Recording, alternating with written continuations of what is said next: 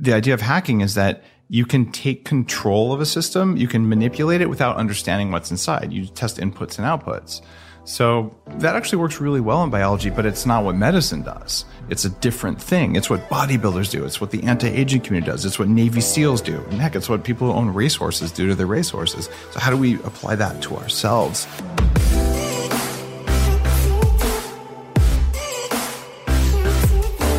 Hey everyone, welcome back to On Purpose, the #1 health podcast in the world. Thanks to each and every single one of you. Thank you for coming back every single week to listen, to learn, and to grow. And you know that my commitment to each and every one of you is to find and connect with guests that I believe can help you increase your performance, your productivity, and live happier, healthier lives. And today's guest is going to do just that. Now, I've been waiting for this conversation for quite a long time. I can't wait to dive into Dave's mind because it fascinates me when I'm looking at it from afar or through common and mutual friends we have. But for those of you who don't know Dave Asprey, here's what I want you to know.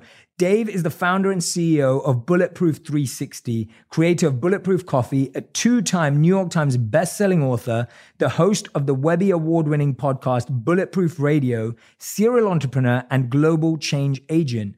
Dave has dedicated over 2 decades of his life identifying and working with world-renowned doctors, scientists, and innovators to uncover the most advanced methods for enhancing mental and physical performance. Today, he'll be sharing what it means to be superhuman. Mr. Bulletproof himself, Dave Asprey, thank you for being here. It's great to finally meet you.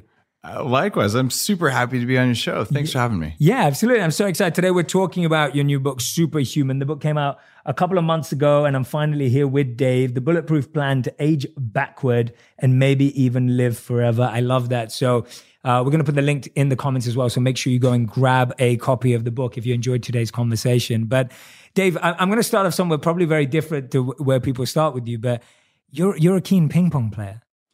You know, yesterday I just kicked Steve Aoki's ass at ping pong. No way, that's a good story. Okay, tell us how it went down. Was it a clear washout or was it? It was. He's like, how the heck does a serve spin like that? And but the cool thing was, he's a biohacker too. Yes. And is at his place. I just did an episode with him, and so he was already like picking up the thing, and so he got a few shots back, but it was pretty fun. Yeah. Is there anyone who's ever beaten you? Does your son ever beat? My son kicks my ass. Oh, okay. And it sounds crazy. I started when he was 5 and I'd play left-handed. I'm not left-handed, just so we could be fair. And as he improved, kids have neuroplasticity like no one else. To keep up with him, I run an electrical current over my brain with a Halo headset. And if I do that, it slows the ball down, kind of like Neo from the Matrix. And then we're pretty much even. So depending on the day, I'll win half the time, he'll win half the time. But I mean, he's a little killer on that. And he's 10. So I don't know if when he's 15, if I'm going to be able to keep doing that, but I think so. But I've got a pretty mean ping pong game. And when I test my brain on the neuroscience stuff from my neuroscience company, I have the response time in my brain of a 20-year-old. And it linearly goes up with age. And part of Superhuman, the anti-aging thing. No, I've got the data. It shows I have a 20-year-old's brain. And it's awesome because I can keep up. Otherwise, I wouldn't. That's incredible. I can't wait to test that out. I'd love to see how old my brain is. Whose brain has fascinated you the most that you've tested? Whose brain is? Well, I mean, a lot of times there's confidentiality. This is 40 years of Zen. It doesn't have to tell me who it is. Got it. Yeah, don't tell me who it is. Okay, so this is a Neuroscience Institute 5-day intensive program in Seattle, custom hardware, software, all this clinical grade stuff to see what's going on in there, and then to performance tune it like a race car for your brain. And I mean, we've had some of the spiritual leaders from South America come through. One of the guys really fascinating. Actually, he's public about this. Dr. Barry Morguelan. Mm-hmm. He's one of 12 living grandmasters of Lao Tzu's oral heritage. Wow. And he's spoken at the Bulletproof Conference and just a good friend, been on the show a couple times. So this guy is Dr. Strange. Literally, he went to the monastery. They interviewed him before they wrote Dr. Strange. And he just has these abilities. It works with Tony Robbins and works with me before I go on stage and things like that. And some presidents of countries kind of guy. So you look at his brainwaves and you're like, this is not a normal human being.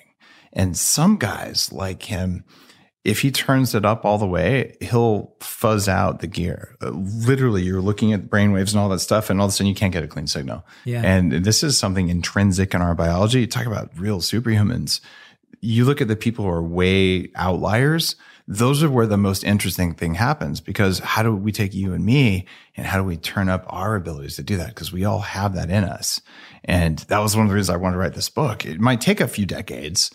So you're going to need more decades, or you might cheat. That's what I'm doing on the neuroscience front.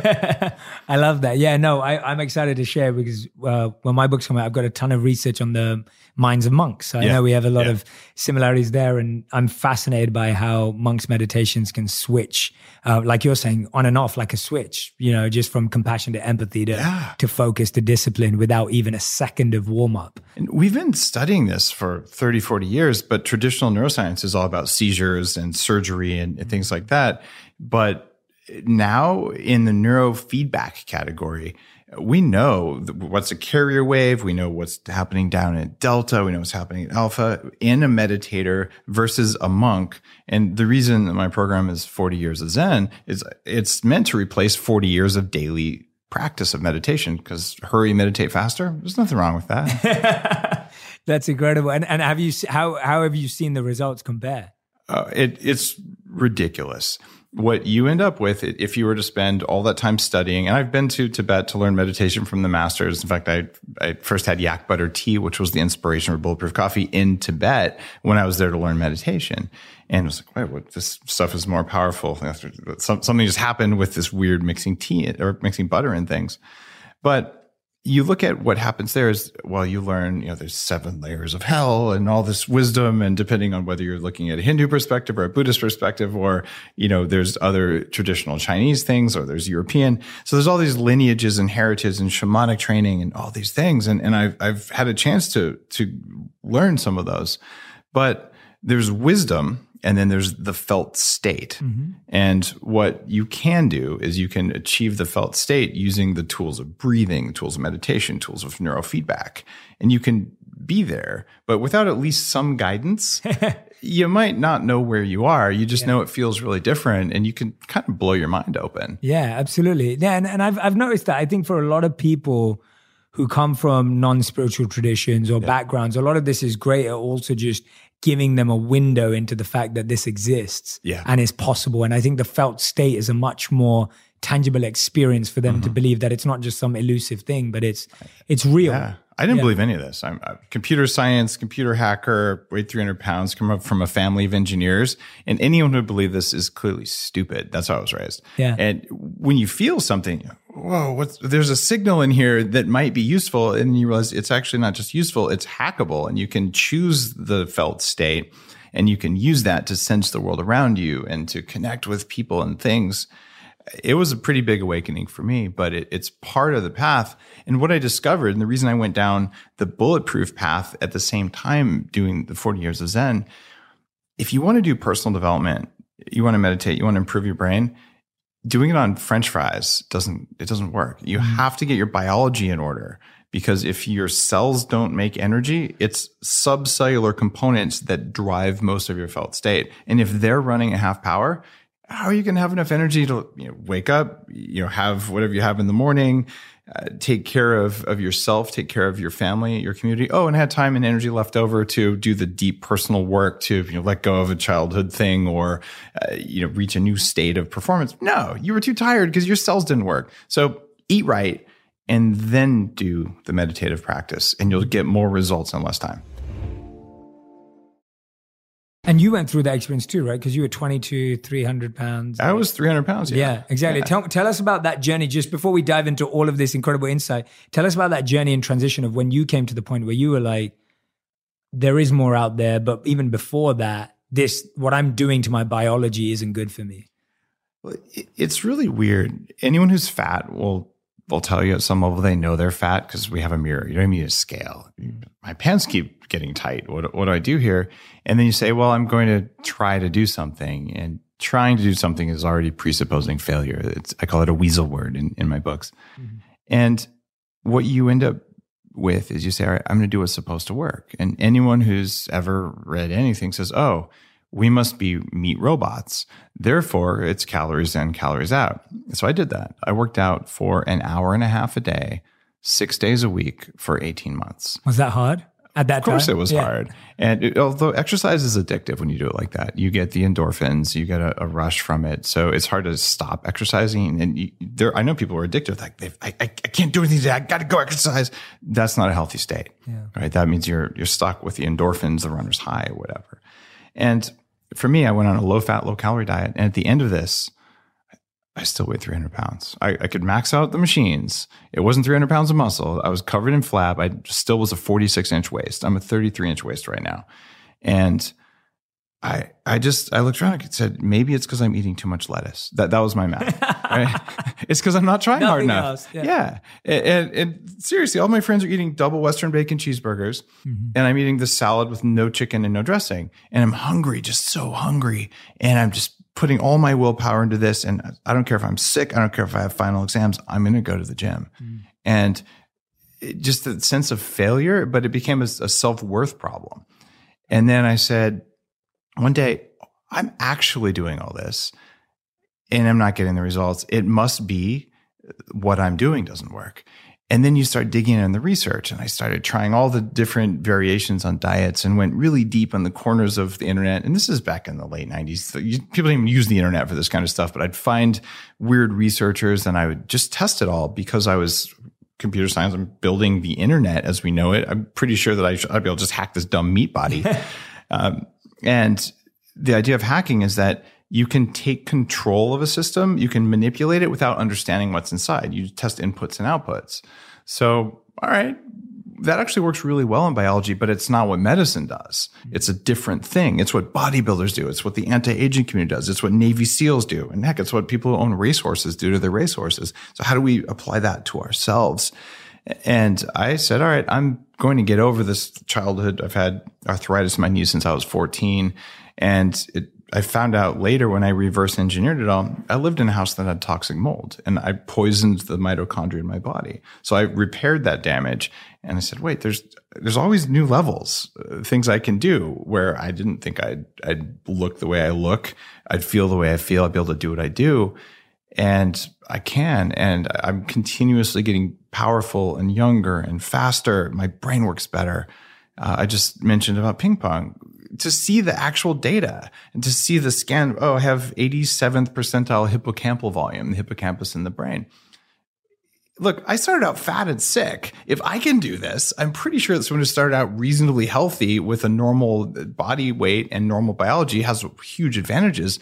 But everyone listening to this right now, you're thinking, okay, how I feel now, how I've always felt, that's pretty much normal. But you're totally wrong. That's just what you've experienced. But if you could feel 5 times better and 10 times more energy, you would never know because you never felt it. 100%. So our job is to just teach people, here's the tools to tap into it in the least possible amount of time and money because it's there. I know it's there. And it feels like that's the energy, that experimentation at that stage has led to now this decision or aspiration to live to 180 years old. Like why 180 specifically? Because I'm sure there's some math behind that. I'm sure. assuming. And why want to live longer anyway? Right. For you? No, it's at least 180. I don't want to put a cap on it. Okay. So, important difference there. Great. Okay. Now, the math is really straightforward. We know we can do 120 because we've seen it. And those people, they drank, they smoked, they went through, let's see, what was happening 120 years ago? It was 1900. There's no cars. They haven't been invented yet. There's no microwaves. World War I, World War II haven't happened. Antibiotics haven't been discovered. DNA, they couldn't even spell it back then. Yeah. True. The Krebs cycle for mitochondria. We didn't know much at all about how our bodies work. And they still lived 120. Yeah. Okay. But they weren't exposed to as much trauma as we are. Oh, no, they had more trauma than we did. Exposure. They had more trauma literally in the world. Yeah. But not necessarily exposure on a daily basis. Do you know the odds of having one of your siblings die 120 years ago? The reason you had 5 or 6 kids is because a couple of them weren't going to make it. Okay? Like a redundant array of inexpensive kids, they invented it back then. In fact, we invented that in society back then. So people grew up with their family members dying. You didn't know if anyone would come home. You couldn't call them on their cell phone. Someone gets on a boat, they don't come back. Maybe you'll get a letter 3 months later. People disappeared all the time. It was a pretty shitty time. Oh, we didn't even talk about polio. We didn't talk about all the diseases that just wipe people out that generally don't get us anymore. You go to the doctor, they're going to cut your arm off with a rusty saw. Like, this is the state of people who live to 120 now. Now, I'm just going to have to say it. How old are you? I'm 32. 32. All right. So let's think what it's going to be like 120 years from now, given that we can rely on the internet. We can look at PubMed. I couldn't write these books. Each of the books, the Superhuman book, would have been a lifetime of research in a library using microfiche and card catalogs and all this crap. But the fact that I can pull together this information and I have the weird brain that synthesizes it and I can talk to these experts, all of this is enabled by technology in the last 20 years. Do you think that we can't add 50% to the maximum human lifespan over the next 150 for you 148 years? Like, put on your future hat and realize exponential rates of growth. You have a very good chance of living way, way, way beyond 180 if there's still soil on the planet, if a comet doesn't hit us, right? And if essentially we take care of the world enough. So that's the big one. That's the big one. Taking care of the world enough. But here's the other reason that we need more highly energetic old people. In all societies that I studied, and it's in like the first chapter of Superhuman, I talk about the quest for immortality is something that's happened as long as we've had recorded history, going back to the Egyptians, going back to the alchemists, going back to the Hindu traditions, the Chinese traditions, the South American traditions. They've all been searching for this. And things like Taoism are tied directly towards that quest for how do I live forever as a highly functioning, highly energetic, evolved person. Well, we've always had village elders. So what would happen is the young monks would go into the monastery and the 80-year-old lama would look at them and say, all right, here's what we've learned. And I learned this from my elders and I learned it from my elders. In fact, Lao Tzu's tradition, 5,000 years of unbroken oral history passed down from the elders. Well, elders today, unfortunately, a lot of them, Alzheimer's disease, heart attacks, retirement homes. And we started seeing our elders rather than as sources of knowledge and wisdom, the people who can guide us the best. We started seeing them as tubes, monitors, diapers, wheelchairs, and expenses. And that's actually never happened. Great observation, yeah. All of history, it hasn't happened. Great observation. So I go out of my way to interview people who are over 90 because, man, they've got 50 years on me. And what did they learn that I'm probably going to learn? And what pain can I avoid from listening to them? Yeah. Would I like them to be 120 and still have fully functioning, vibrant lives so I could learn even more and they could share it? Heck yeah. Well, the world needs that. Plus, Jay, if you're going to live for hundreds of years more, you aren't going to throw the plastic bottle in the ocean. You realize, oh my God, I better not shit in my own sandbox because I'm going to be in the sandbox for a very long time. I'm not going to hand it off to the next generation the way currently the boomers are getting blamed. And it's funny because the boomers are saying, well, wait, we inherited World War I and World War II from you old people, but they're all dead, so we can't blame you anymore. We just keep going back and back and back. Yeah, and they're saying we inherited this from, the Civil War. It goes back forever. We always inherit this, but the scope of inheritance is going to change. And anyone who has kids is unlikely to say, I'd like to have kids 3 times throughout my 200 years. You're going to have kids. You're going to put so much energy and life into them the way all parents do, right? You're going to enjoy seeing them flourish, but we're not going to worry about an overpopulation problem. And the data supports what I'm saying very, very clearly. Japan, US, most Western countries, the birth rate's gone down. Populations are declining. And so is the fertility rate. So we don't have to worry about global population. Just wait 50 years. It won't be a problem. I'm intrigued. I'm fascinated. The reason is because we're talking about also, and I want to get your thoughts on this because I think we were talking about different things there. You were talking about obviously the physical abilities have increased, but with the rise of mental health, even if it is with less trauma, the way we're able to process traumatic events or tragedies or challenges seems to be struggling. It's funny. I'm just intrigued. I'm just throwing it out there. I want to get your perspective. I'm not negative at all. I'm just trying to. It doesn't sound negative. There's a documentary that came out recently. It's called "They Shall Not Grow Old." Oh, I've not seen it. No. It's about World War I. Oh my God, the toughness, the resilience of these guys. It's unimaginable. And they interview people who are still alive from World War I, but they show footage and they tell these stories. And you're saying no human walking the face of the earth today could do what these guys did. Exactly. So isn't that a challenge in lasting longer?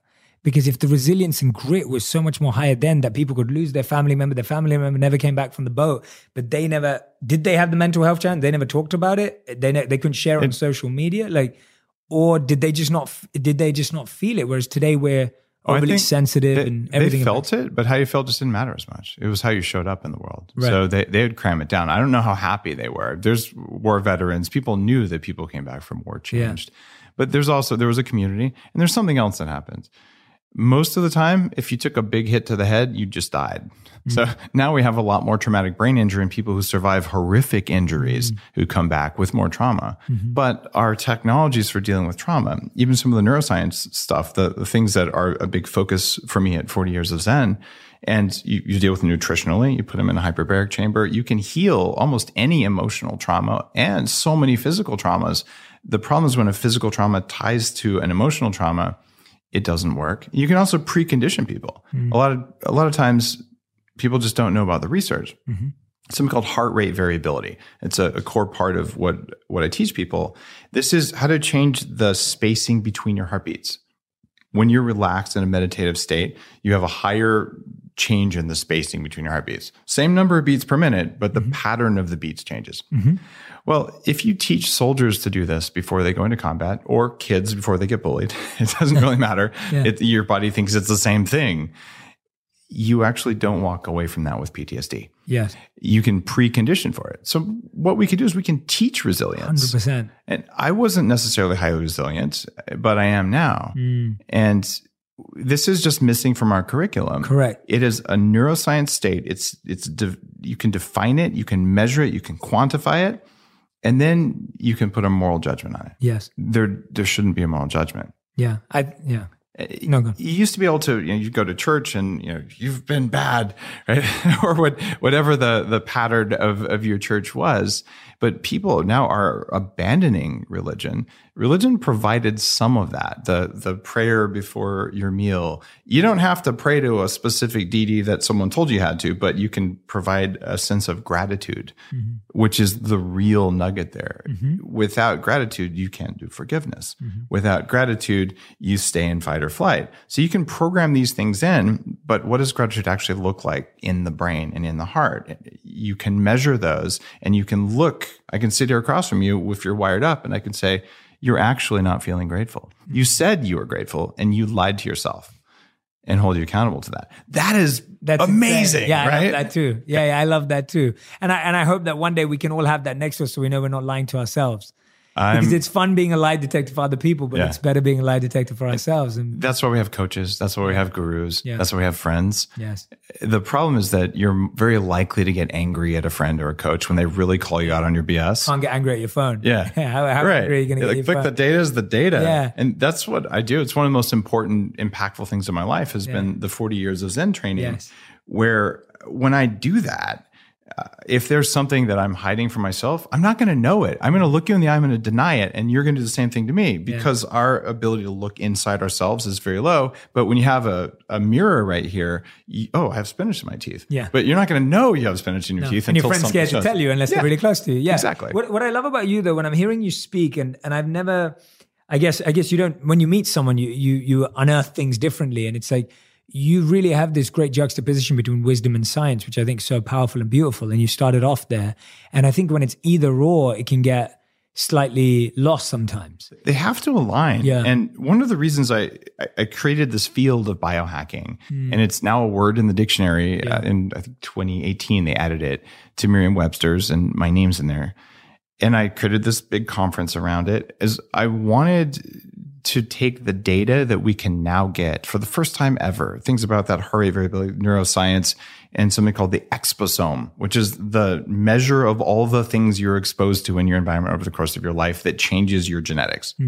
This is a data set we'll never actually collect all of it. It's like a full-size map of California isn't very useful because it's as big as the state, right? Yeah, absolutely. But we're able to gather so much data that we can now validate things. Like in the book Before Superhuman, I wanted to test a Taoist equation. These guys are looking to live forever, and they say flat out, if you're a guy and you want to live forever, you should use this equation to control how frequently you ejaculate, because it'll make you old if you ejaculate too much. And I looked at that and I said, that's complete BS. I have to test it and disprove this BS. And I ended up publishing a year's worth of data, and I interviewed other experts in the field. And it turns out, for guys, there really is an orgasm hangover, right? And you're saying, what? I'm not saying have less sex. I'm just saying decide how often you're going to ejaculate. I would have said the data would not support that. And what I'm finding is the more I dig deep in shamanic knowledge, and you say, how could that possibly work? And then I go and I look at the neuroscience of it, like, oh my God, these people couldn't, using our language and our tech, they couldn't explain it. Correct. 4 hour time. But they learned by watching for generations, and their elders handed it off and handed it off.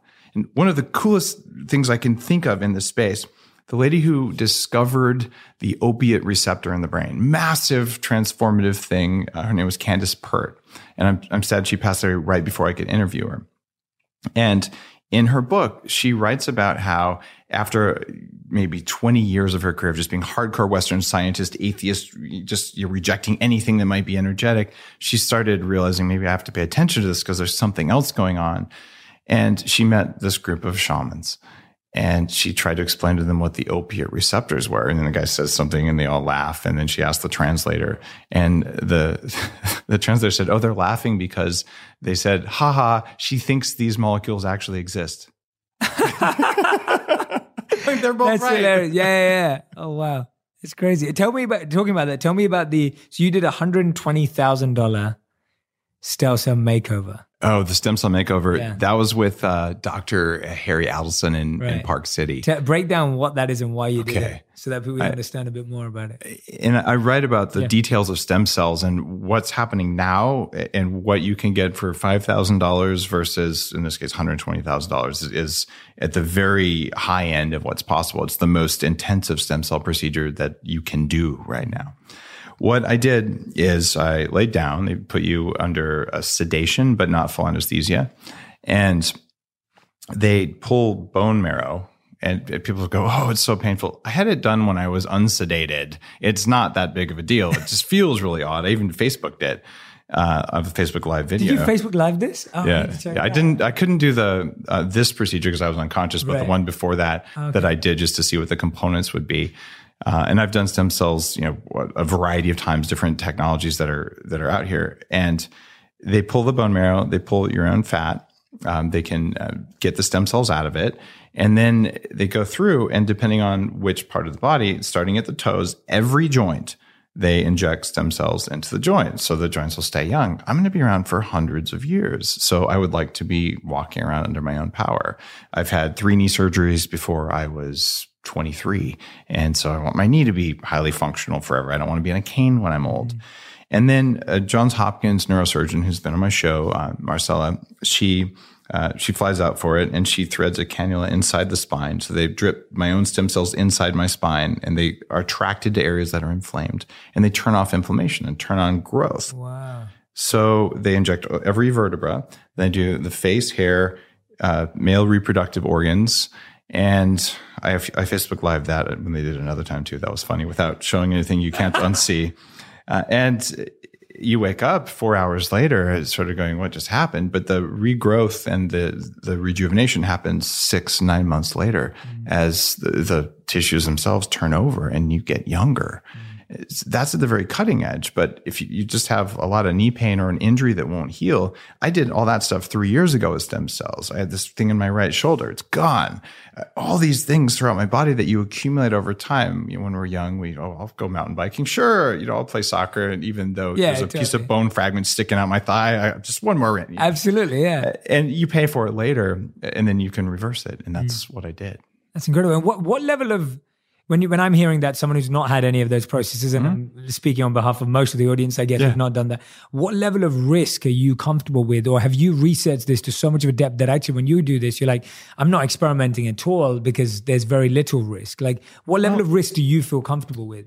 I talk about return on investment as the primary lens I look for anything I do. There's how much energy do I put into doing something? And then there's how much time, and then there's how much money do I put into it? And then what's the return I'm looking for? And dying is the return I'm not looking for. The problem is that if you just do what you're doing now, your risk is probably 80% that one of the 4 killers from Superhuman are going to get you. It's cardiovascular disease, cancer, Alzheimer's disease, or type 2 diabetes. So you pretty much have an 80% chance of doing those. Yeah. And those all come with 20 plus years of suffering before you die. And you're not in charge of yourself when you die. So those are crappy odds. Absolutely. The worst odds ever. So how willing are you to take a few risks to avoid that? I'm willing to take a few risks, but they're not stupid risks. Okay. I'm in a room. I've got one of the top trained neurosurgeons out there doing a procedure. The risks are exceptionally low when you have that. I'm not doing anesthesia. I'm doing sedation. So the risks are low and the returns are more energy now, more energy for the decades, more time I'm going to live. And as I age, I will age differently than baseline human models. And that is very precious. And if there's a risk of 1 in 50,000 of something really bad happening, 1 in 50,000, maybe it's 1 in 10,000. I don't know. But I will tell you that if you're popping Advil right now, you're facing those same kind of risks. Like we're all facing risks all the time we don't know about because we never hit. Totally. In fact, I got to go back to that bowl of French fries. It causes more inflammation in your body than smoking a cigarette for a longer period of time. You probably ought to not do either one of those. But most people listening to this, I'm talking to you, the French fries taste good. I'll eat them, right? Have you done the risk analysis on that behavior? No, because it's normal. And can we talk about cancer and alcohol? Let's do it. Yeah. Just go to PubMed, which is the database of all these studies, and look at the relationship between drinking alcohol and cancer. It is not good for you. And you're saying, I'm so worried that I do the stem cell procedure that could make me feel really good and fix that joint or that hip or that back pain that they might want to fuse my spine for. I'm going to go spend $5,000 doing that. Oh, I could never do that. It's too risky. It's too expensive. You spent $5,000 on wine this year. Coffee. Yeah. Well, that's coffee's worth it. I mean, come on, man. I know. I said that as a joke. Totally. But that whole thing, okay, you spent that same amount of money on something that we know contributes to cancer, right? And I'm not picking on wine specifically, just alcohol as it metabolizes increases your risk. By the way, I actually had sake last night. It's not like I never drink. I can tell you I took supplements that turn off the negative effects of it when I did that. But you can still enjoy life. But people are not very good at doing risk math. Yeah. And when you look at those two things, you spent the same amount of money on things that are vaguely pleasurable and vaguely bad for you. Or you could have done something that was a step up in your performance. I know what I'm going to choose. I'm going to skip the French fries. I'm going to occasionally have really good wine that's expensive instead of a lot of cheap wine. And I'm going to do the stem cells. No, and it comes back down to what we both know Thich Nhat Hanh said about wanting familiar pain versus unfamiliar pain. Yeah. And we'd rather have familiar pain of everything that our ancestors have had or family members who have had. So we have some familiarity with it, whether that's cancer or Alzheimer's. So we feel, it's kind of something we've all had. We feel, whereas the unfamiliar pain of, I don't know what that looks like is so much more scary. Even though, like you said very clearly and statistically, that actually our odds are not good anyway. And that's the argument that hits me the most is that in so many areas of my life, I'm convinced that the way we've always done it is rarely the right way. One of the things you learn if you go to any ancient practice lineage, look, we're all going to die. And even when I talk to my immortalist friends, the super longevity, I'm going to upload myself to the internet.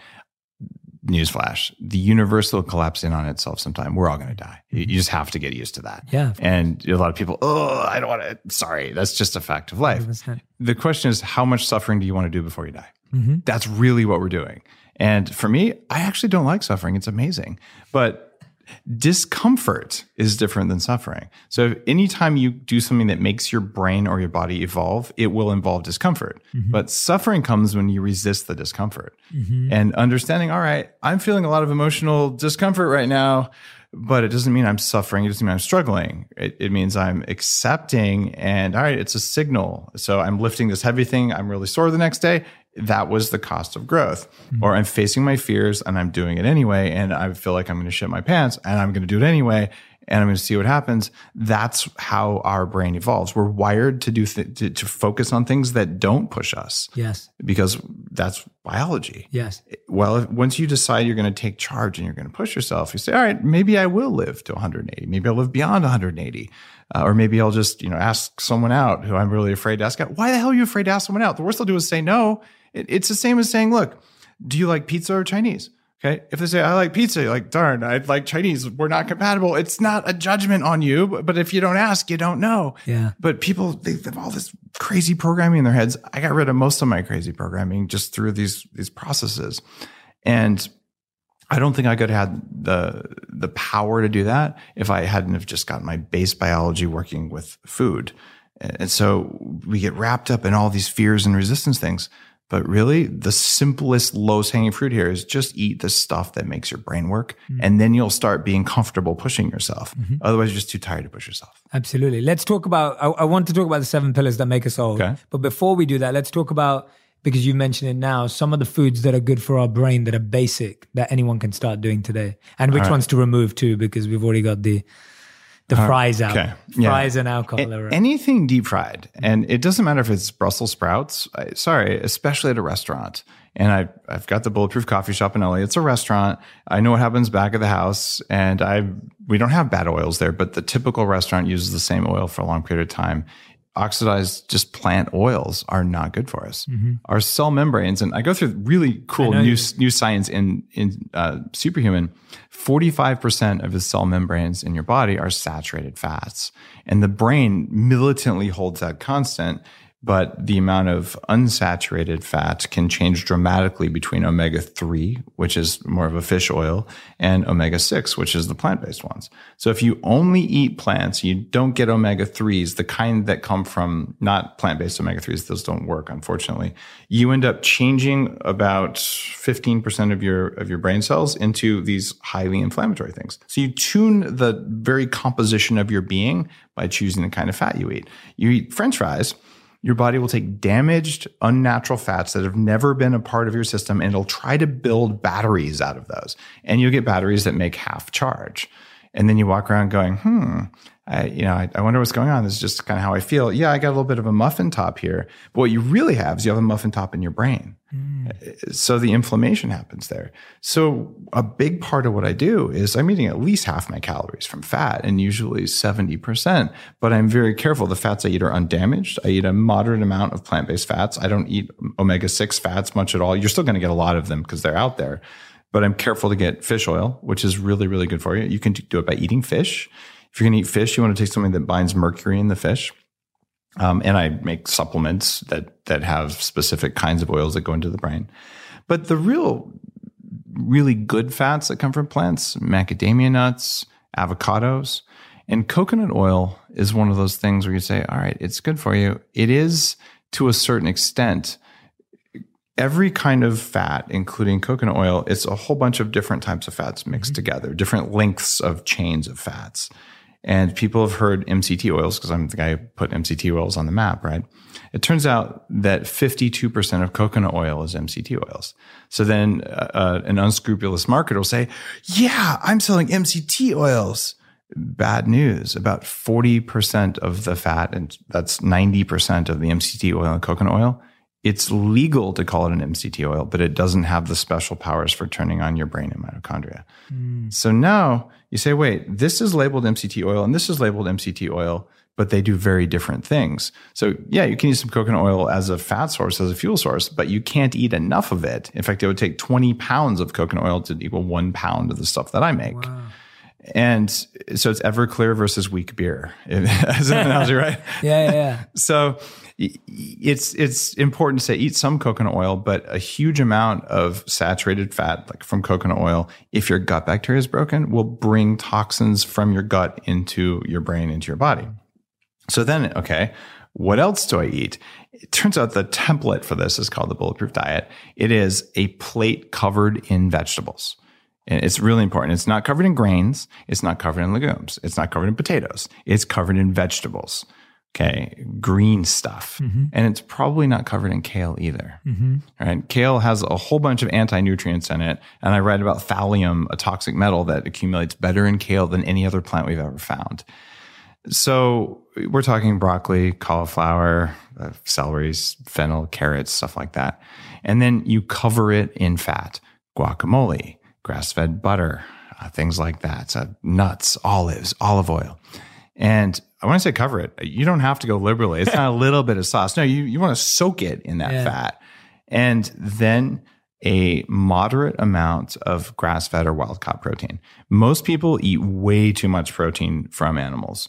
And I'm talking 2, maybe 4 ounces. And the anti-aging numbers, it turns out you want to eat less meat than you think you want to eat. But if you go to 0 meat, I know you're plant-based, but what you end up finding is that people today, and most people listening to your show, they say they care, but they don't really care about where the animal they eat came from. So we are supporting the death of the planet by eating industrially raised feedlot animals.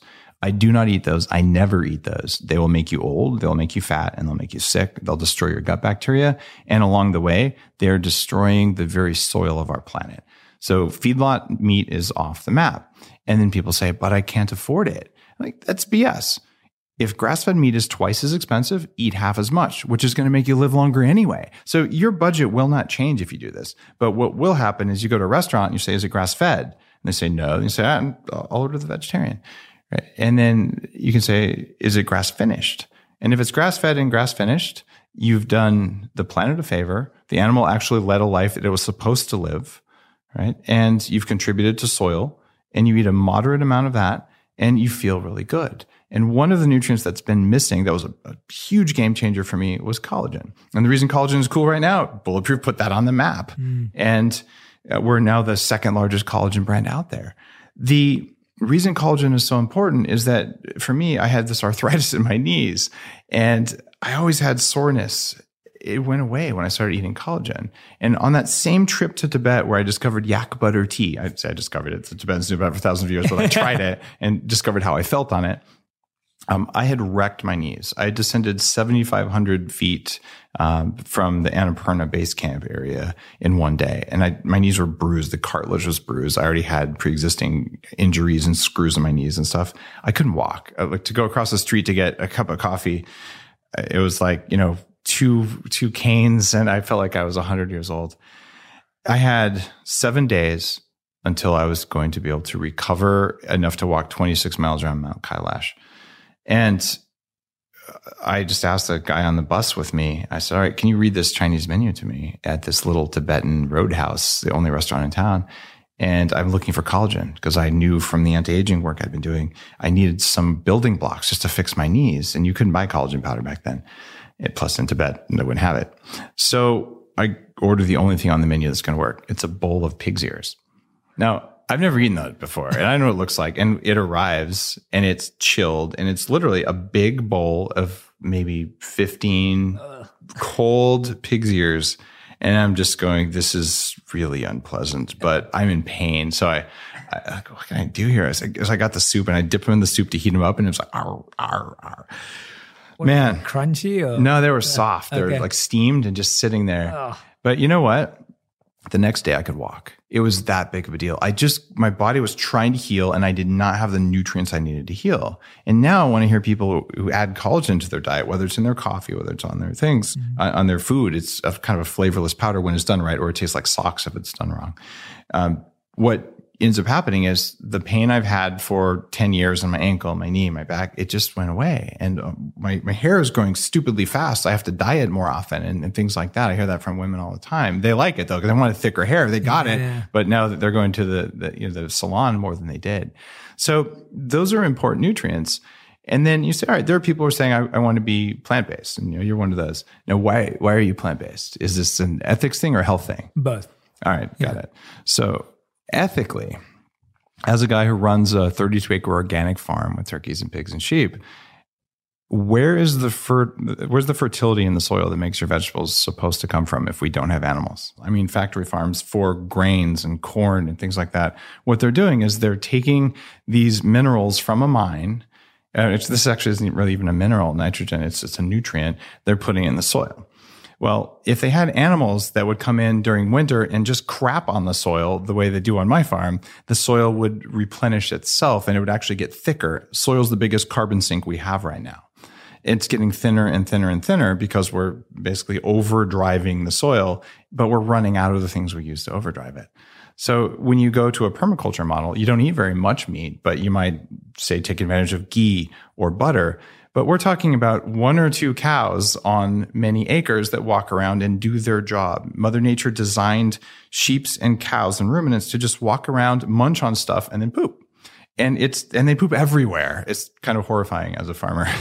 But I have pictures showing this part of the I'll call it a lawn, but the pasture where they live, it's vibrant and green without any water being added. And right next to it, the part where it was fenced off, it's gray. It's light brown. The only difference is the poop. Mm-hmm. So you think about that and go, wow, what does this mean on a global scale? It means that if we go all plant-based, the very ecosystem that has supported farms forever has always been based on animals pooping on the farm. Mm-hmm. It ends. Mm-hmm. And then we won't have nutrient-based vegetables. And you can actually pull off a vegetarian diet and be pretty darn healthy. Yeah. But the people are saying, I'm never eating anything that came near an animal. They haven't thought through the system of it. Yeah. And having gotten actually quite sick on a raw vegan diet, even though I'm pretty well educated on how to do that, there are some vegetables that don't work for people, right? Like vegetables that don't work raw too. Oh yeah, exactly. Yeah. And cooking is an okay technology. Mm-hmm. So, the nightshade family, things like bell peppers, for some people, they work just fine. And for other people, they will wreck you. Absolutely. Right. And I'm one of those. I don't eat nightshades because I tested it. Too. I feel like crap. Yeah. Feel like crap too. Yeah. And so I would say eat mostly like a vegan, and the fat you put on there doesn't have to be vegan fat. Yeah. But if it's industrially raised fat, shame on you. just put it out there. Yeah. That's great. Let's talk about, I think that's brilliant. It's what I love about that is that I think, and this is partly education too, it's the way we make decisions are often not stretched out enough. We're not looking at the societal, community, family. We look at things so small in one sense of just like how it affects us and the 4 people around us, as opposed to how things are affecting. And I feel like you're stretching our mind, which is wonderful. The idea is we should eat to feel really good all the time, and we should eat to be here for hundreds of years. Mm-hmm. How do we do that? Yeah, absolutely. And the planet lasting, which was your point earlier of like everything else that we're doing with factory farms is killing the planet. So there won't be any soil to live. Hence, we won't last to 180. Yeah. Tell us about the 7 pillars that make us proud. Some of which you've kind of told us. This is interesting. You go back 20 years. I started running an anti-aging nonprofit group. We were doing research. We had people coming in, giving lectures in Palo Alto, but we didn't really know why we were aging. We had different ideas, and they've now been so baked in based on really good research using unimaginable DNA visualization techniques, the ability to do things that are out of Star Trek in terms of seeing inside our body. And we now know there's 7 things that are making us old. And this is really important because a lot of times say, what's the one thing I could do to live a long time? It's the same thing as what's the one thing I could do to make my car last a long time? Totally. Right? I'm pretty sure you got to rotate the tires and change the oil. Just saying. There might be a few other things, fuel filters and all that. So the 7 pillars of aging are the things that we now know are the causes of aging. Mm-hmm. And then the question is, okay, how do you avoid this? If aging is death by 1,000 cuts, how do I take less cuts? Mm-hmm. How do I make the cuts less deep? And then how do I heal them like Wolverine instead of just slapping a Band-Aid on? And if you do that, that's the roadmap to living to 180 and feeling good along the way. So let's look at what the 7 pillars of aging are. Okay. And one of the first ones is telomeres. And people have oftentimes heard about this. There's all kinds of tests you can order online that measure blood telomeres, which don't really reflect tissue levels that well. But what we do know is every time a cell divides, it basically takes one off a little string of counters. And eventually you reach what's called the Hayflick limit. A cell can't divide any more times because its little counter got cut down. Well, all you got to do is find the enzyme telomerase that lets you lengthen that. And there you go. One of the 7 pillars is handled. And in the book, I write about a couple things. There's a very expensive supplement. There's some lifestyle things. And there's a Russian peptide, a small string of amino acids you can just inject twice a year that probably has a bigger effect than anything else. I like that one. It's cheaper and it's faster. Now, there's also something called zombie cells. And this is just becoming an early trend in anti-aging, although the researchers looking at these, what? The technical term is senescent cells. And these are cells that don't die, but they stop working. So they sort of sit there and they make free radicals and they don't do anything. And as you age, you get more and more of these over time. So if you can do something like fasting or these drugs, one called rapamycin, that's really coming out from research. And there's a few other compounds being tested. There's another compound from seaweed or strawberries that I write about in the book that'll tell your body to kill the zombie cells. Get rid of them. And guess what's going to grow to replace them? Young cells. Who would have thought? There's extracellular stiffening, which is outside of the cells. I call them cellular straitjackets in the book. Okay, what's causing that? Well, we've all heard of beta amyloid plaque as the cause of Alzheimer's. It's a symptom, not a cause. But throughout your body, when there's inflammation, let's go back to eating industrial meat. Let's go back to eating the wrong vegetables. Let's go back to eating sugar and fried stuff. These things that cause systemic inflammation cause almost cellular level calluses or scarring. And as that builds up over the course of decades, you end up with cells that can't move the way they're supposed to. So you got to remove the stiffening. And there's a set of techniques to do that in the book. And then we look at what happens when stuff builds up inside the cells. Imagine that inside every cell, there's an incinerator. And its job is to burn garbage. Well, what happens if you have an incinerator and you aren't allowed to pull any ashes out? So you need to burn super clean. And then one day you just decide to stick a bunch of glass and metal in there. It won't burn. So the incinerator shuts down. Well, this happens inside the cells all the time. And so what if you ate less of the things and did less of the things that clogged up your incinerators? And what if there's a way to get rid of the cells with broken incinerators? There are ways to do that. There's also extracellular garbage. So instead of inside the cell, there's junk outside the cell that builds up over time. And one of the things I just did is I just did a dialysis last week where they pull my blood out, run it through a special filter that gets rid of extracellular garbage, and then put my blood back in after it's clean. This is different than kidney dialysis. It's similar technology, but the filtration is entirely different. It's an anti-aging technique that's just coming online. I did that up with Dr. Matt Cook, who's been on my show a few times. And so I'm getting rid of this junk. That's a pretty extreme procedure. There's other things you can do, like change how what you eat is cooked. If you're eating burned industrially raised meat, like you're so doing it wrong. Even burned veggie. Thank you. Yeah, these blackened Brussels sprouts, stop already. You want to cook stuff with water. You want to steam it. You grill it gently if you're going to grill it. And you'll find a difference in how you age, your cancer risk, how you feel, even how you look the next day. And so cooking matters, as well as the quality of what you throw on the grill, and the composition really matters. And the science, though, is that it's causing this thing to happen. There's nuclear DNA mutations. Okay. And the big one, the one that's funny because I wrote a whole book, my New York Times bestseller, sandwiched between Homo Deus and Sapiens, that book is on mitochondria. And that was the one I was missing. So mitochondrial DNA mutation. The power plants in your cells, these things that sense the environment around you, make energy, make hormones, change how your brain thinks. These things mutate over time.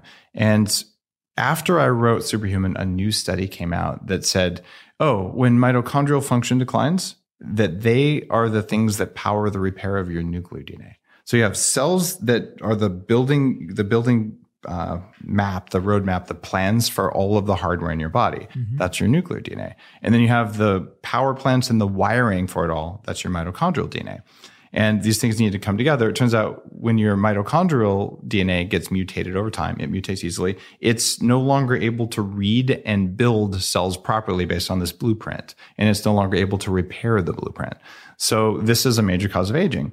And the book before Superhuman, called Headstrong, I wrote about how 48% of people under age 40 have early onset energy decline, this mitochondrial decline, quantifiably measured. And everyone over age 40 doesn't make energy as well as a young person unless they hack it. Wow. And so one of the big things that you do in Superhuman when you're following the plan there is you say, how do I make energy like a young person? Yeah. And when you do that, you get the response time in your brain of a young person, and you get better skin, and your cardiac function improves, and you don't get Alzheimer's disease, and you don't get diabetes, and you don't get cancer. And all those risks are actually associated with mitochondria.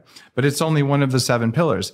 So you could say, I have the best mitochondrial function ever, and my cells are in straitjackets, and I have lots of senescent cells. You're still not going to like what happens. That's why you manage your risk on all these. And everything in this book, all 7 of those things, here's what you do that's free. Here's what you do that's $50, the supplement level thing. That's what I love. Here's what the crazy billionaires are doing. Mm-hmm. And I went out of my way to do all the crazy stuff, even if I didn't really need it, as much as I could, so that I could write about it and talk to the experts while they were probably injecting me with whatever, and get the knowledge, but also share the experience of it. And what makes me really happy is right now, people are fortunate enough to go see Dr. Harry and do the $120,000 whole body 6-hand stem cell makeover. He's got one that doesn't do the brain stuff that's more affordable. And, I can tell you, if you wait 5 or 10 years, I'm pretty sure that the costs are going to come down. Yeah. But right now, for the cost to come down, it takes the very cutting edge people. And people get really pissed, like, this is just for old rich people. Look, here's the deal. Cell phones, when they first came out 30 years ago, when you were 2 years old, okay, you probably don't remember this because you were 2, but you'd see the Mercedes 300, the entire trunk was the cell phone transmitter. And this guy had this big old brick on his head, and he's driving down the freeway in LA talking on the phone, and all the other people in the cars, who does that asshole think he is? Oh my God, these stupid rich people on their cell phones. Okay, these are the same people, playing Tetris on their phone or whatever.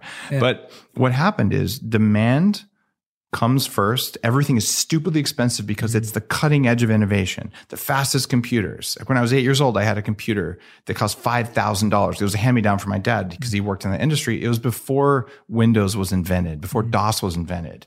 And no one had that when they were 8, but I just was like, I didn't even know what I had. This weird little green blinky thing. Yeah. Right.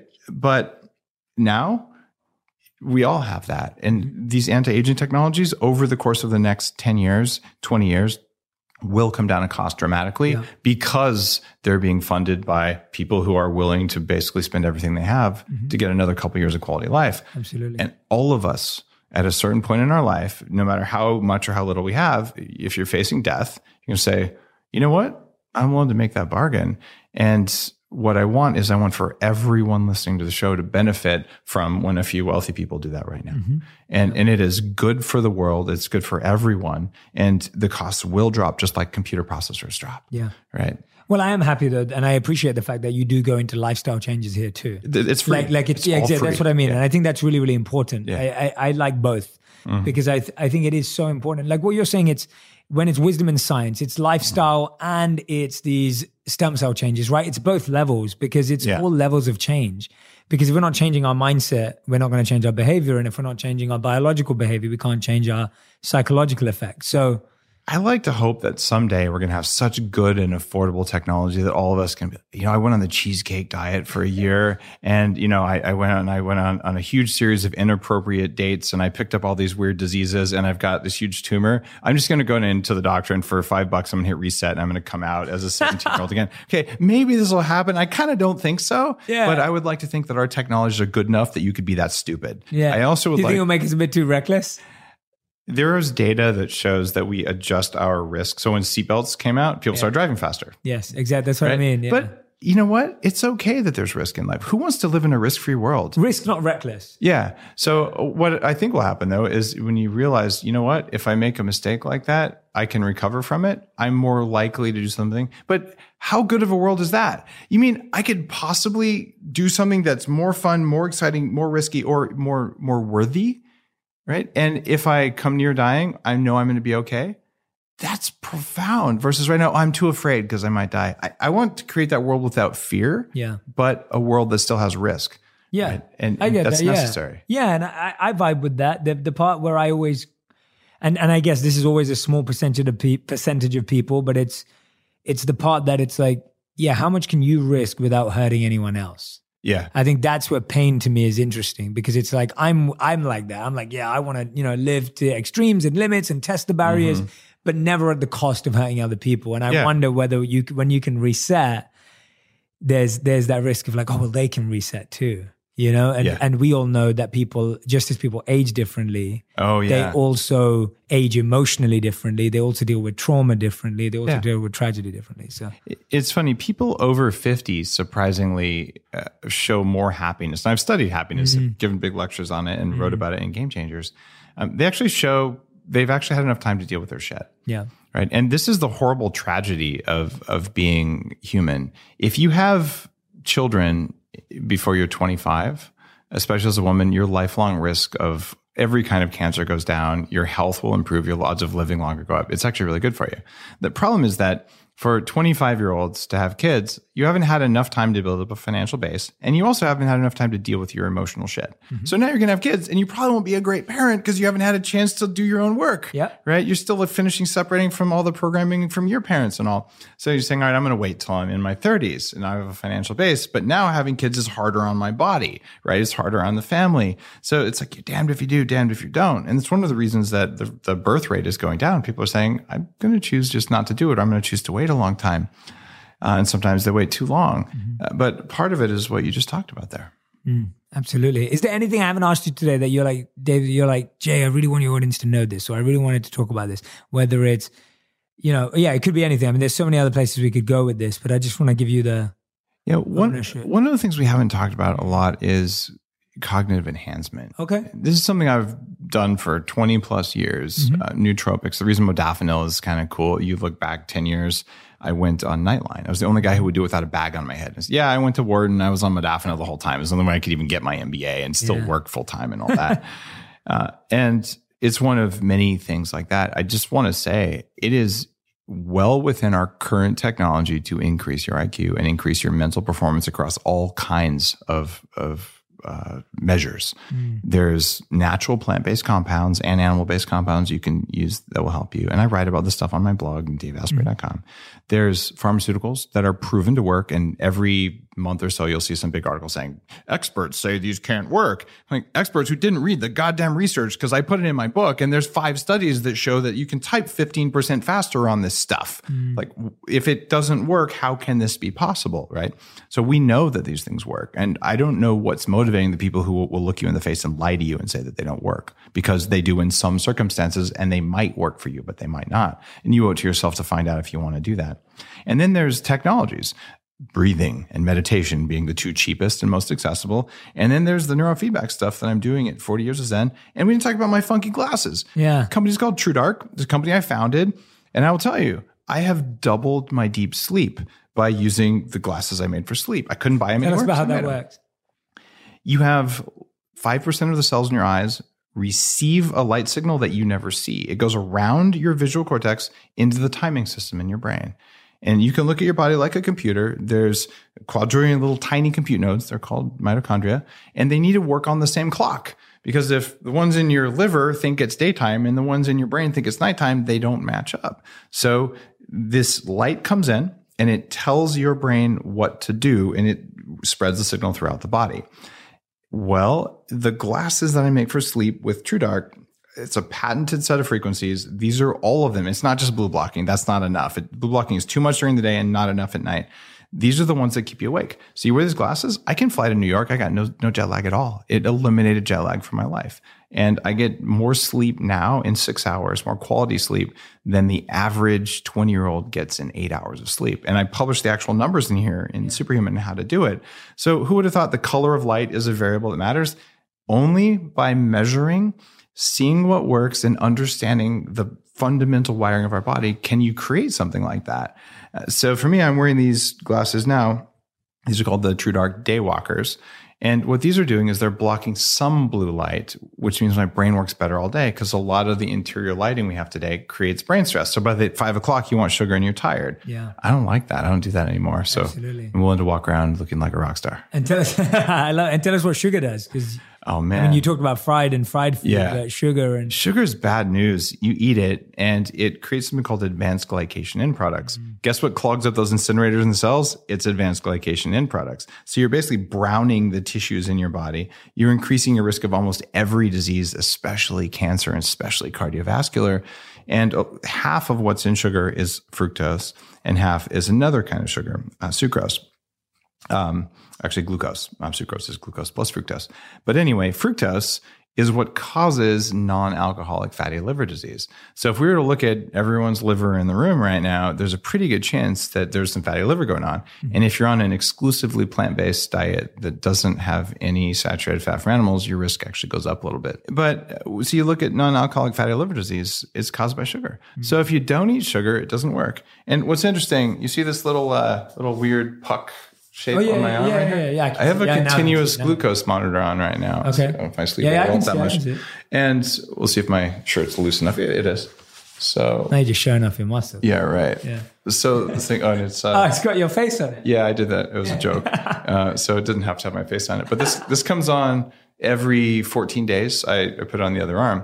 And you can wave your phone or a little device over it, and it'll actually tell you what your blood sugar is. Oh, I love that. So and you created this? No, this is just something type 1 diabetics have used these for a while. It's okay. But it's now I want to know what sugar does to me. So I have this little device, and I can wave it over this, and say it's at 5.2. That's Canadian or European units. So it's around 100.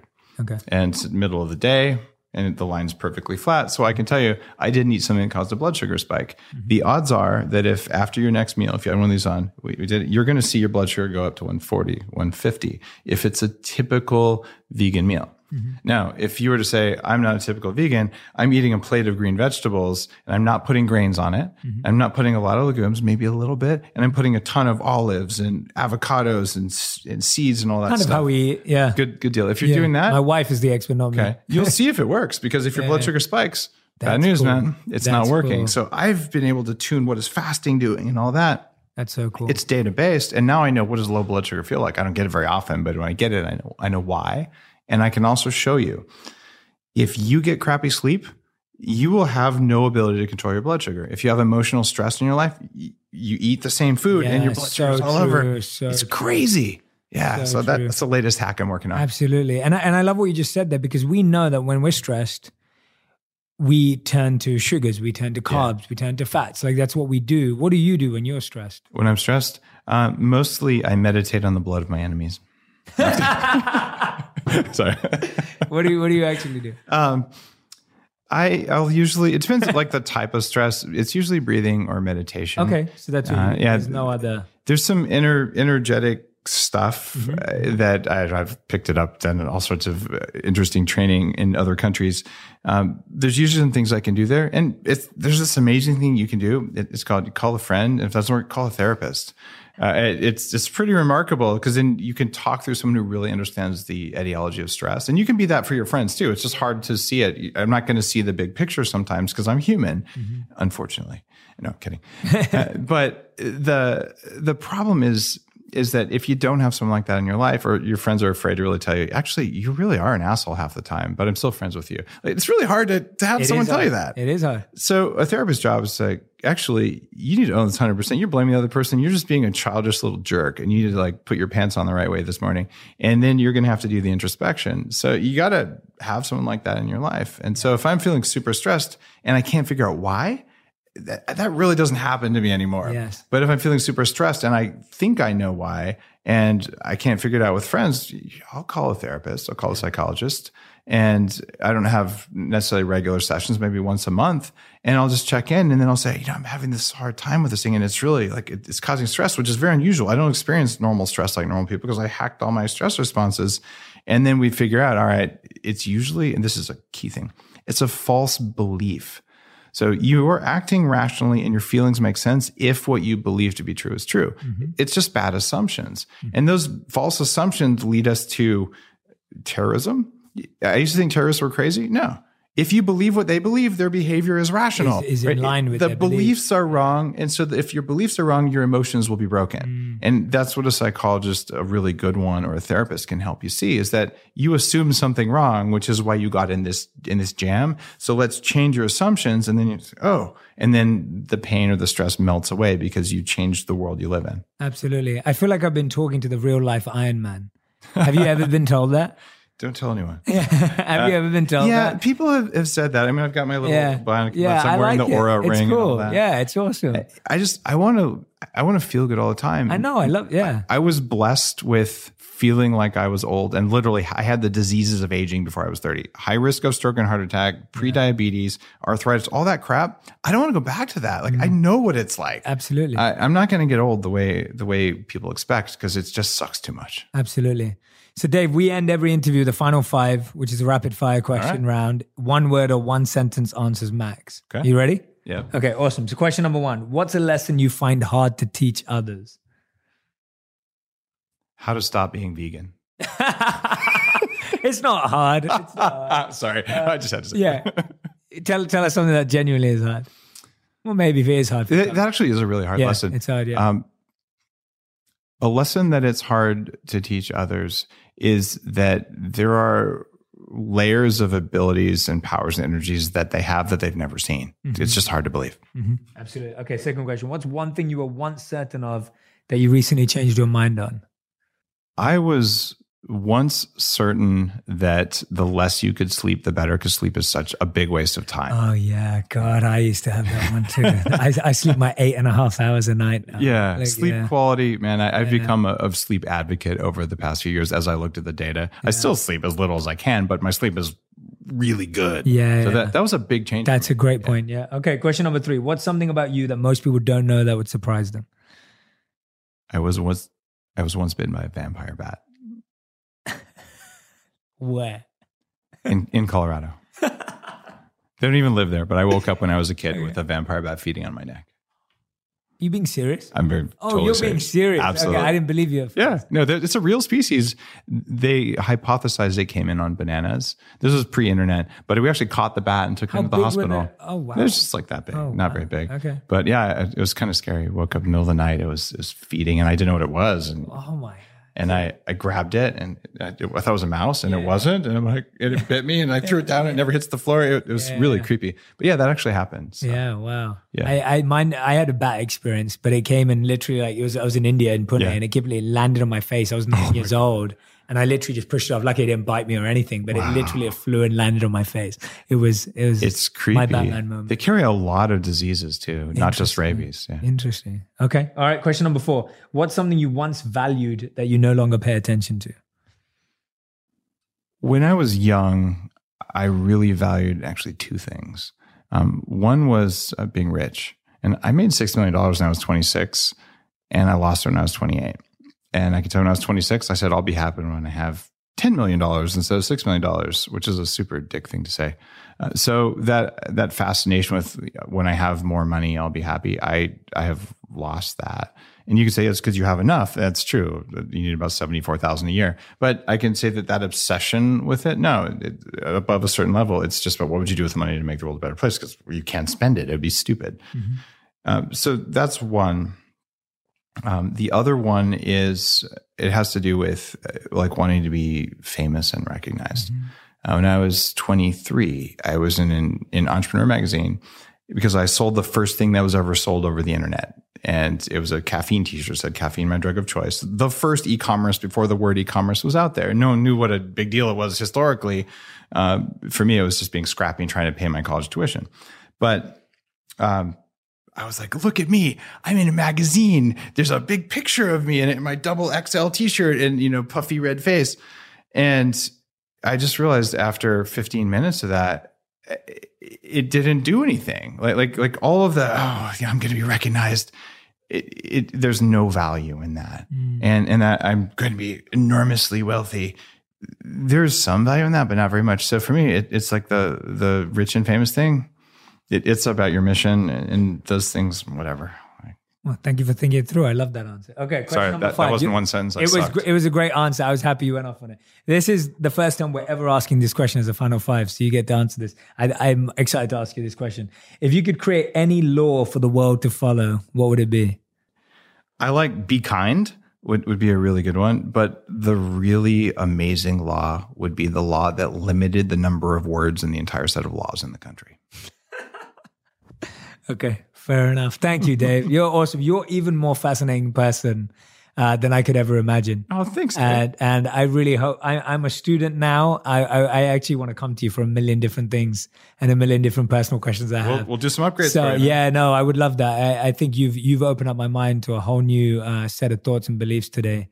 And I've heard people talk about a lot of these things here and there when I've been at conferences and meetings and events and one-on-ones, but you've done something else that's happened today. So I mean that. So I would highly recommend everyone who's been watching or listening today, please go out in the book. We just skimmed the surface, but we dove into a few of the themes and topics that you'll find in depth in the book, and more importantly, the lifestyle points as well. Remember, tons of free advice, tons of things you can start doing right now. Fries and sugar are a good place to start. But Dave, thank you so much. You've been an incredible guest on Purpose, and very grateful to have you here. Thank you.